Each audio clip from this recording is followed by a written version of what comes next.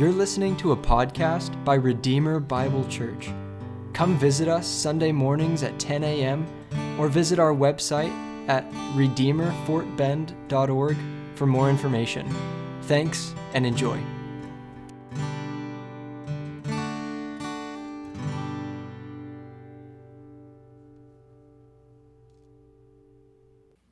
We've all got many obligations. Many of us have obligations at our job or at home, perhaps to our spouse, or if we have one, or our kids, to our parents. And you know, our obligations to our parents don't just end when we move out of the house. We may have obligations socially, to friends, to coworkers, to extended family. We certainly have obligations to the state, we saw 2 weeks ago, to obey and to honor our government and to pay our taxes. And besides all of that, we also owe obligations before God. And as we look at our busy lives and all of these obligations that we have, I think it's necessary for us to ask, what is our highest, what is our most pressing obligation? What must we do above all else? And that is the question that the Lord Jesus is going to answer today as we continue our study in Matthew's Gospel. Today we'll be in Matthew chapter 22, verses 34 through 40. And today we're going to see 3 points. First, Jesus is Lord over the Scriptures, and He has the right to tell us what our obligations are. Second, we're going to see that our chief duty is that we must love God with our entire being. And third, we must likewise love other people as we love ourselves. So without further ado, let's just jump into our first point, in which we see that Jesus is Lord over the Scriptures, and He has the right to tell us what our obligations, and particularly our chiefest obligations, are. It's the final week of Jesus' ministry. He has come to Jerusalem to be condemned and crucified and resurrected, but we aren't there just yet. Instead, we're in the middle of the week. And Jesus is in the temple, and while there, He has been challenged by a number of Jewish religious leaders who want an ultimate showdown with Him.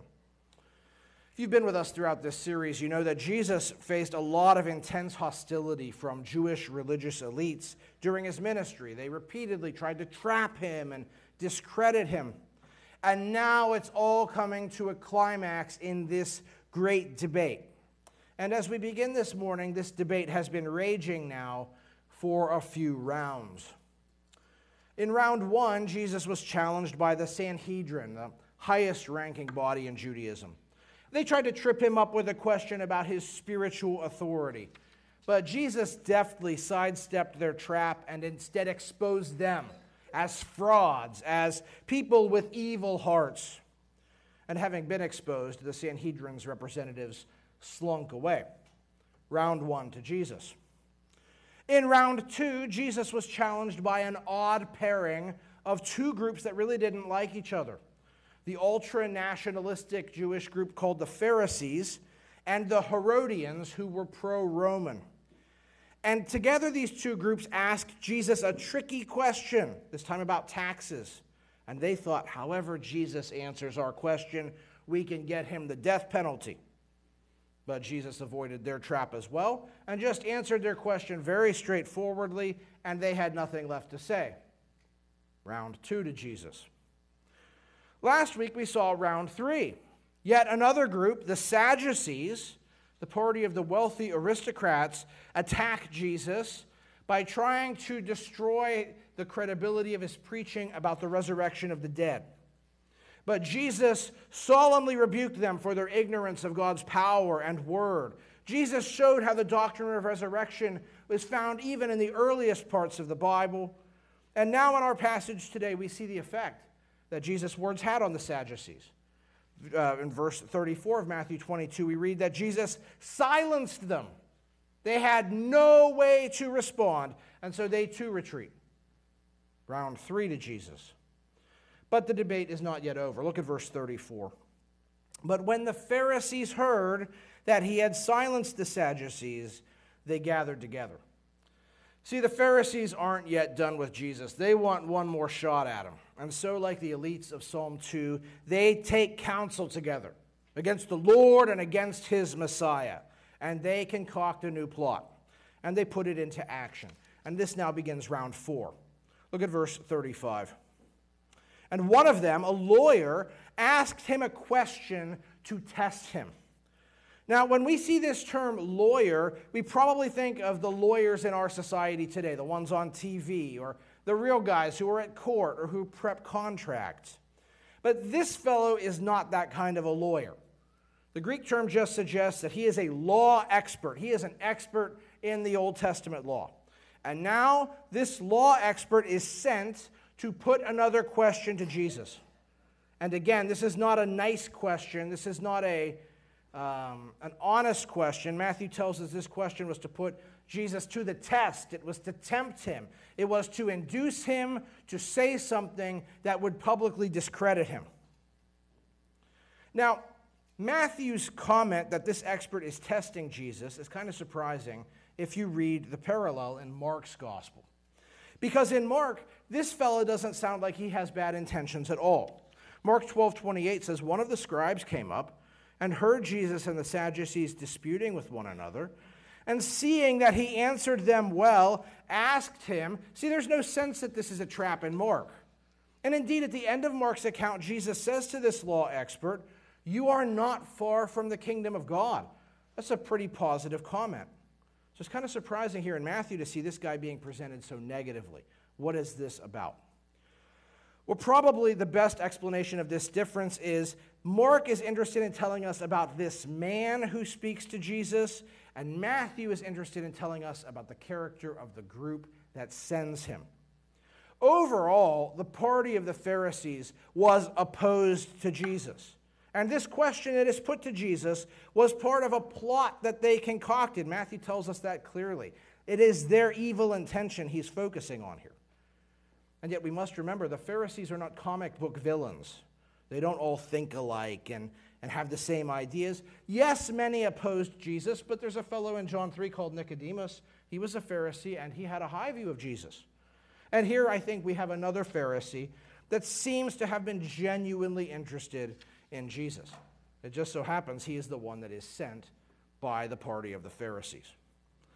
And now this expert puts the question to Jesus, which they've asked him to use to trap him. Verse 36. He says, Teacher, which is the great commandment in the law?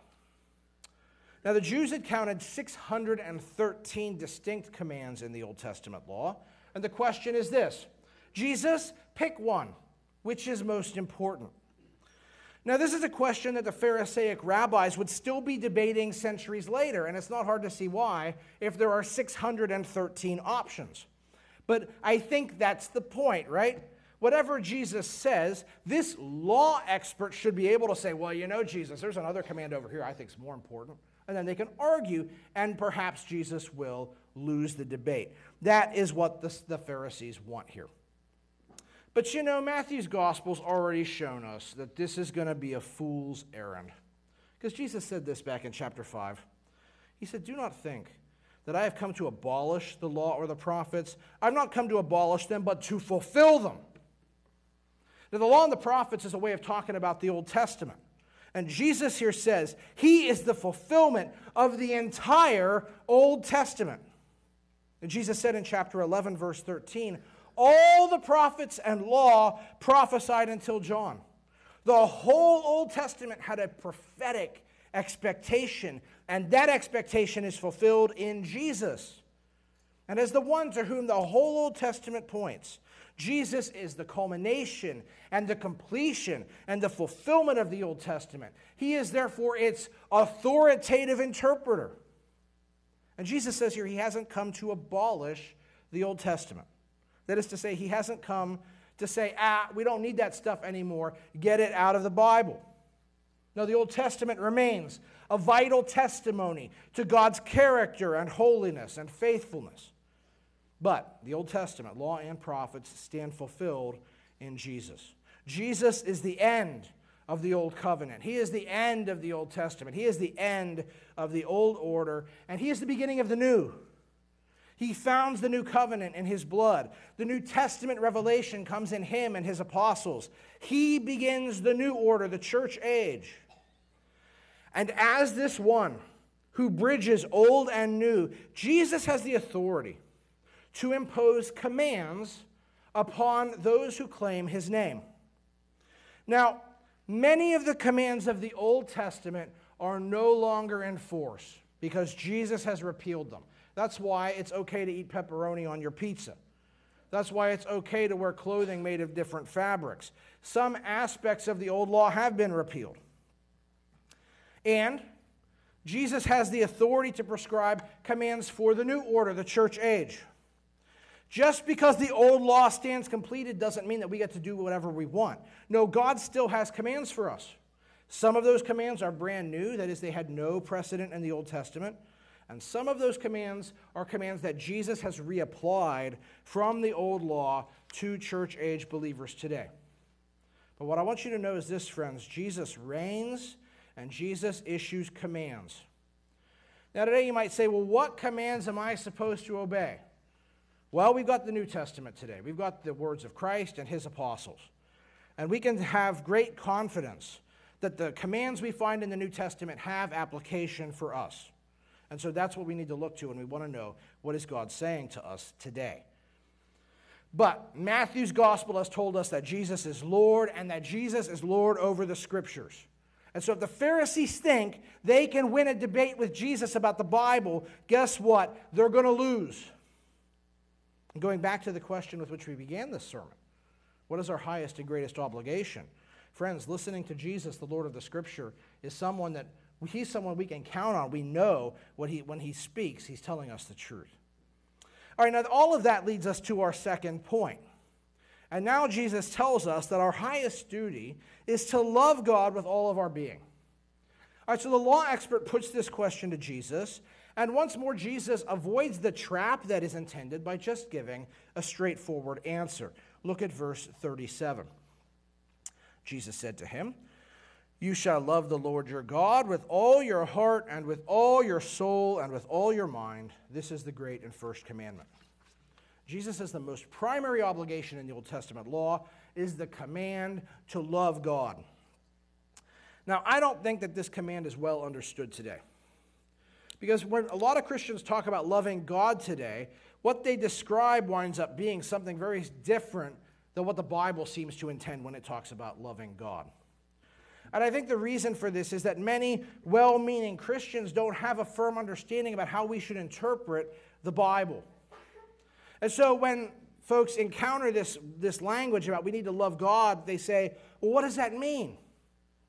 What does it mean to love? And then they import the definition of love that comes from the culture around us. So how does our culture talk about love? Well, pop music tells us that love is basically sex. Hollywood tells us that love is an uncontrollable feeling of attraction.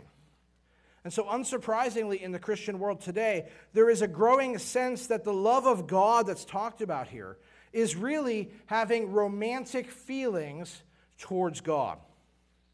In some quarters, this is even portrayed as an erotic love. And folks that hold these views, they'll justify them by saying, well, you know, in Ephesians 5, we're told that a man will leave his father and mother and hold fast to his wife, and the two will become one flesh. And Paul says that mystery is profound, and I'm saying it refers to Christ and the church. Revelation 19 calls the ultimate reunion of Christ with his church the marriage supper of the Lamb. And so people who have this romantic view about how we should love God feel vindicated. They'll say, well, see, the Bible tells us that our relationship with God and Christ should be understood as romance. And as a result, friends, we wind up with Christian songs that are often sung congregationally in churches that are all about trying to provoke emotional feelings of romance for God by appropriating the form of romantic pop songs, by utilizing romantic and even provocative lyrics. So, in the musical climax to one very popular song today, we're told that God's interaction with us is like a, quote, sloppy wet kiss that makes my heart turn violently inside of my chest. Likewise, another song put out by a very well-known Christian artist says to God, I want to lay back against you and breathe, Feel your heartbeat. This love is so deep, it's more than I can stand.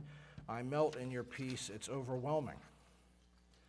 And this romantic understanding of our love for God is reinforced by Christian teaching that advances this same viewpoint. In preparation for this sermon, I encountered one blog post entitled, How to Romance God, which counseled, among other things, do things that stir your affections for him.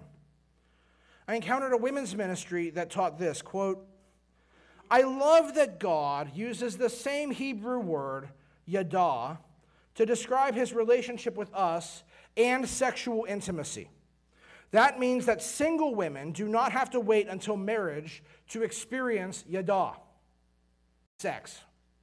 And I'm not just picking on fringe groups here. One of the finest Christian writers of our generation, who I deeply respect, has written, quote, I am deeply persuaded that my faith needs to be driven by intimate, romantic attraction.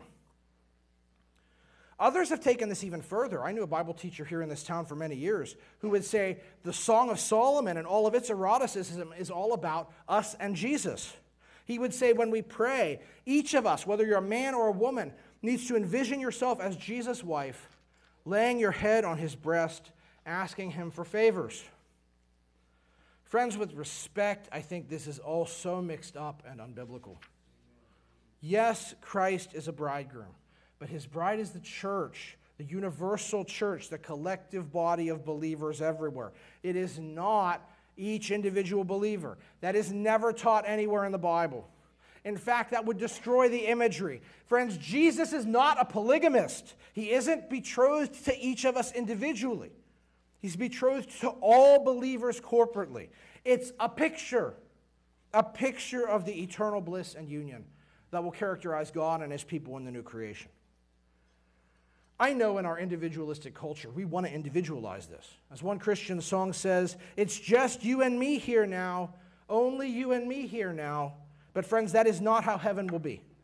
We each will indeed enjoy the benefits of the new creation individually, but it's not like we're each going to be a wife to husband Jesus in the new world. Now, maybe this upsets you, because this romantic view of loving God is everywhere today, so I wouldn't be surprised if at least some of us have bought into this. And I'm not here to rain on your parade or steal your joy. I'm here to call you back to what's biblical, because what's biblical is what's true. And I think this romantic view of God's love, or of loving God, is not faithful to the Bible. I think it's a product of biblical illiteracy, which is a huge problem in the American church today. So what is a biblical view of God's love? Well, Jesus quotes from the Old Testament here. Let's go back and actually look at that passage.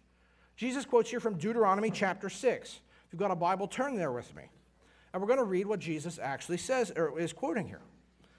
Now in Matthew, Jesus only quotes verse 5. In Mark, we learn he also quotes verse 4 to the law expert. So we're going to start there. Deuteronomy chapter 6, verse 4. Hear, O Israel, the Lord our God, the Lord is one. You shall love the Lord your God with all your heart and with all your soul and with all your might. This is historically called the Shema, and to this day it's recited twice a day by observant Jews throughout the world. For millennia, this was understood to be a central proclamation of the Jewish faith, because this statement points Israelites to their God in a very specific way, using his covenant name, Yahweh, and it pointed them to a vital truth about Yahweh, his oneness, or we might understand this as his uniqueness, that there are no other gods, and therefore each Israelite was to be dedicated only to God, the God who lives. And on the heels of this declaration that this is who God is, here's how the Israelites were to respond. They were to love him. And they weren't like to love him every once in a while, like for an hour on each Sunday morning, or I guess for them the Sabbath. No, they were to love him totally, with all their heart and soul and might. In our passage, Jesus changes this to mind, but the sense is pretty much the same. In every way, the Israelites were to love God, with their bodies, with their actions, with their hearts. When we think of hearts today, we think of emotions, but ancient people understood the heart as the seat of intellect. So the idea is the inner life and the outer life are all to be used in service to loving God with every fiber of their being. You say, okay, that's fine, but what does it mean to love God? How precisely was this to be obeyed? Well, here's a place to apply a good principle about Bible study. If you come to a verse in the Bible and you say, I don't know what this means, read what comes before it and read what comes after it. Like 90% of the time, it's going to tell you the answer. And when we do that here in Deuteronomy 6, here's what we find. Look back at verse 1. God says, now this is the commandment, or Moses says, this is the commandment, the statutes and rules, that the Lord your God commanded me to teach you, that you may do them in the land to which you're going over. Okay, so Israel's about to go to the promised land. And as they do, God says, hey, remember that law I gave you and keep it. It's very interesting that if you do a study on the idea of people loving God in the Bible, what you will find in both testaments is overwhelmingly our love for God is linked again and again with obedience. But that isn't all we see here. Look at verse 2. He also says that you may fear the Lord your God, you and your son's son, by keeping all his statutes and commandments. They're not just to obey. They're also to fear God. You say, well, what's that? Is that like a horror movie? No. Fearing God is an attitude that views God with reverence and honor, that takes him seriously, that recognizes that he sees everything we do and he evaluates it. And one day we will give him an account. This is another idea. If you do the word study yourself, you'll see fearing God often appears in texts that talk about loving God. Third, later in the chapter, drop to verse 13. We read, it is the Lord your God whom you shall fear. Him you shall serve. By his name you shall swear. You shall not go after other gods, the gods of the people who are around you. For the Lord your God is a jealous God, lest the anger of the Lord your God be kindled against you and he destroy you from off the face of the earth. It's a concern about exclusivity. God wants his people's undivided allegiance. This also is another idea that we see in many passages that talk about the love of God in our Bible. Rendering God our true allegiance, being loyal to him, serving him alone. So what I'm saying here is if you look up the Hebrew verb translated love here and look at all the places in the Old Testament where it appears, talking about how people relate to God, you will again and again see the concepts of obedience, of fearing God, and of rendering him allegiance. For the sake of time, I'm just going to point you to one more reference here. In Deuteronomy 13, when God warns the Israelites against false prophets, Moses says, God allows false prophets to exist for this reason. Deuteronomy 13:3, the Lord your God is testing you to know whether you love the Lord your God with all your heart and with all your soul. You shall walk after the Lord your God and fear him and keep his commandments and obey his voice, and you shall serve him and hold fast to him. See, the false prophet is a test to see if Israel loves God. That is, if they will have allegiance to him, if they will fear him, and if they will obey him. So what I'm trying to tell you here is in the Old Testament, the love of God is more about allegiance to God, and attitude to God, and actions we take in service to God, much, much more than it is about romantic attraction or emotional affection. Now, at this point, someone might say, well, wait a minute. This Hebrew verb in Deuteronomy 6 and in all these passages sometimes talks about marital love and affection. And that's true. But frankly, I think it's irrelevant. Because even in English, we also use one verb, love, in many different contexts. I love my wife. I love my son. I love my parents. I love college football. I love pizza. And we understand that although I'm using that same word over and over in those sentences, I'm saying very different things, right? I don't love my son in the same way I love pizza. I don't love my wife in the same way I love college football. The word is the same, but we understand the meaning is dependent on the context in which it's used. And what I'm saying here is, when people loving God is described in the Old Testament, it's ordinarily described with reference to allegiance, fear, and obedience. Now, am I saying then that loving God is an emotionally dead sort of a thing? No. I know that in evangelicalism, yes, there are some people who are hyper-emotional. There are also some people who are anti-emotional. Both of these are unbiblical. Psalm 5 says this, let all who take refuge in you rejoice. Let them ever sing for joy. Spread your protection over them, that those who love your name may exult in you. The love of God is joyful in Psalm 5. Not some unrestrained romantic ecstasy, but it is a joy that creates a response of gratitude and celebration because of who God is and what he has done. Loving God should not be emotionless when we think about what he has done for us. He sent his son to the cross for me and you, friends. That ought to move our hearts. James 2 says every good thing we have in our lives comes from him. We should be grateful to God. We should have joy in God. And that's what Jesus tells the law expert. But how should we Christians living on this side of the cross apply this command about loving God today? I said earlier that the Old Testament stands fulfilled. Many of its commands have been abrogated. Is this command abrogated, or should we obey this command? Should we still love God? Absolutely. 1 Corinthians 8:3 says this, if anyone loves God, he is known by God. That language of being known by God basically equals salvation in the New Testament. So those who are saved are characterized by having this love of God. In the same way, Paul says, 1 Corinthians 16:22, if anyone has no love for the Lord, let him be accursed. That's a word in the New Testament that talks about going to hell. So loving God is a life or death issue, just like in the Old Testament. It's a heaven or hell matter. It evidences whether we are rightly related to God or not. And in the New Testament, loving God is defined in the same ways it is in the Old Testament, being about our allegiance and our attitude and our obedience. For instance, Jesus says in John 5:42, I know that you do not have the love of God within you. I've come in my Father's name, and you don't receive me. He tells some unbelievers they don't love God because they don't receive him. Friends, foundationally, loving God is about our allegiance to him. And on this side of the cross today, we can have allegiance to the Father only if we exercise repentant faith in the deity, death, and resurrection of Jesus. We've got to have allegiance to Jesus. Matthew's told us this again and again. We've got to follow Jesus no matter the cost. Matthew 10:38, whoever does not take his cross and follow me is not worthy of me. If we don't follow Jesus, or if we bail out because it's too tough, friends, it shows we don't love him. We are still lost.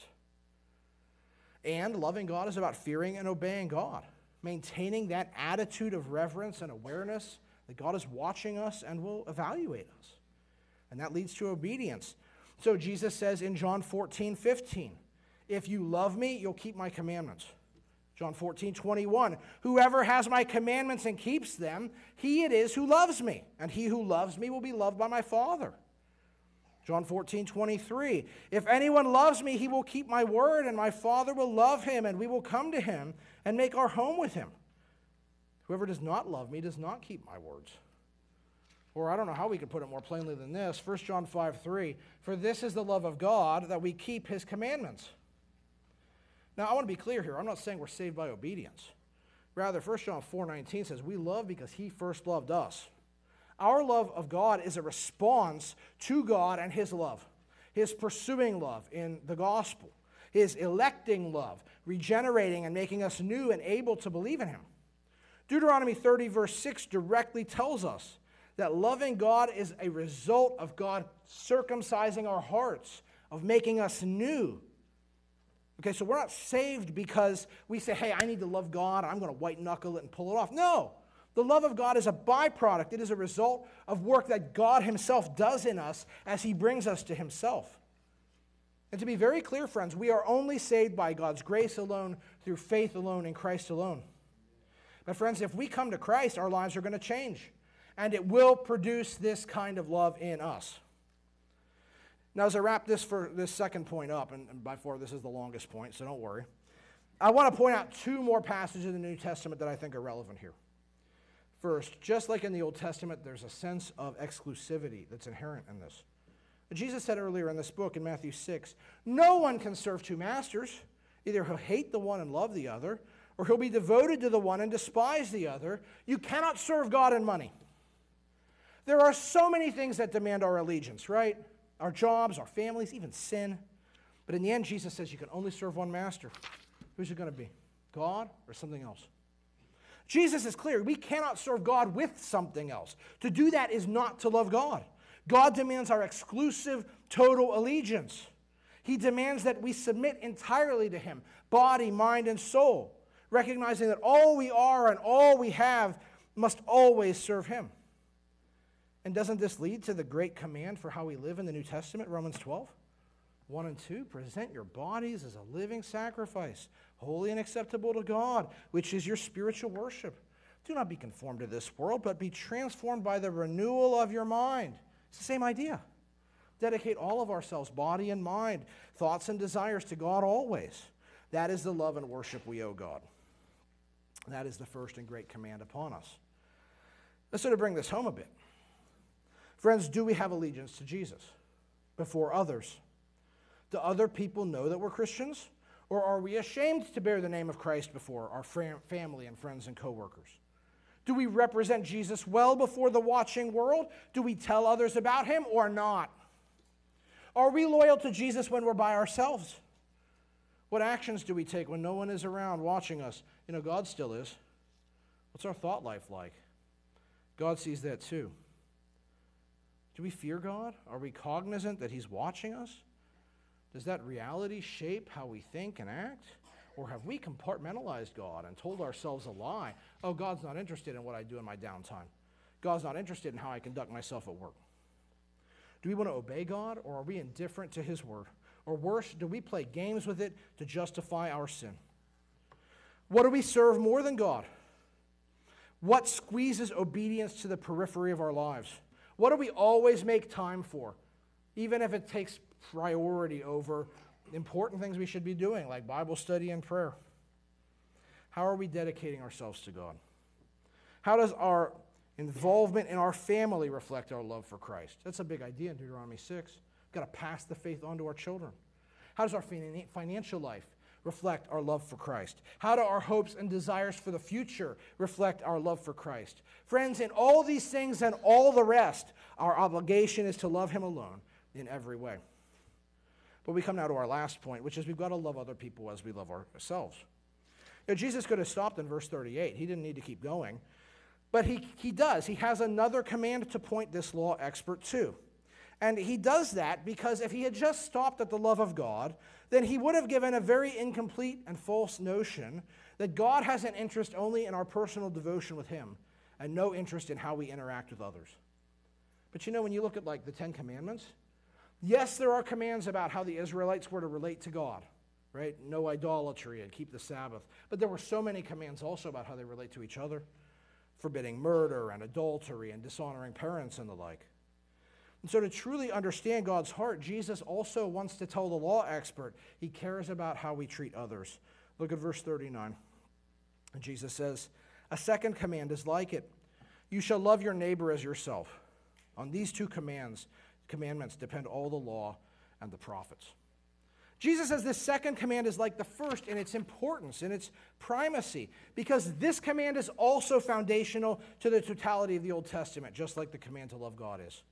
The law and the prophets and the whole Bible wouldn't make sense if either one of these halves was not true, if we didn't have to love God and if we didn't have to love other people.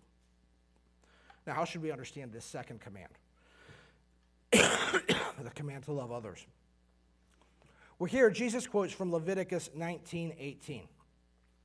And Leviticus 19:18 is in a chapter all about interpersonal ethics that say don't exploit the weak, don't plot revenge on your enemies. And again, God says, I am the Lord, over and over in this chapter to make people realize he means business. And the core of what he means business about is this command, that we're to love our neighbors as ourselves. So instead of wronging someone we're angry with, instead of plotting vengeance, the law said, no, love your neighbor. And that verb love is the same verb love we just looked at a few minutes ago. Now, of course, here it has to mean something different than it did in the command to love God, right? Here we're not talking about showing allegiance and obeying all of our neighbors. That can't be what this means. Neither can this mean we should show romantic affection for all of our neighbors. No, the love that is owed to a neighbor is this: love them as yourself. Now, tragically, today we live in a culture where many people have no regard for themselves. We see this in the tragic rates of suicidality and drug addiction and so forth. But the biblical expectation is we should be concerned about ourselves, not in a self-indulgent kind of way. And Matthew 10:26 says, whoever would save his life will lose it. Whoever loses his life for my sake will save it. I'm not saying we need a worldly self-love. But Ephesians 5 says no one ever hated his own flesh, but nourishes it and cherishes it. And that's the idea. The Bible expects that ordinarily we will act and care for ourselves and pursue our own interests. And just as most of us have that profound concern for ourselves, God says in the Old Testament, you've got to have that same concern for others too, for our neighbors. Now this leads to the classic question put to Jesus in Luke 10. Who is our neighbor? Well, many Israelites interpreted this very narrowly. They didn't want to have to show love to many people beyond those immediately around them. But you might remember that when Jesus was asked, who is my neighbor, he replied with the parable of the Good Samaritan. It basically tells us everybody is our neighbor. And this, Jesus says, is the interpersonal command that stands on par with the command to love God. We've got to treat everybody else with the same kind of love we would render for ourselves. Now again, we've got to ask, is this command required of the church-age believer today? And the answer is yes. And we know that because this one verse, Leviticus 19:18, is the most quoted verse in the New Testament. This ethic of showing love to others is certainly something that is still required of us today. And to help us think about what this verse requires, quickly I want to look at the three places where this is quoted in Matthew's gospel. It was first misquoted back in Matthew 5:43 by the Pharisees, who said, you shall love your neighbor and hate your enemy. But Jesus responded by saying, love your enemies and pray for those who persecute you. In Jesus' day, this command had been twisted. People were being taught you don't have to love others. You can just love the few people around you, and you can hate anybody that does you wrong. But Jesus says, no, love even your enemies. Pray even for those who persecute you. That's a very difficult command, isn't it?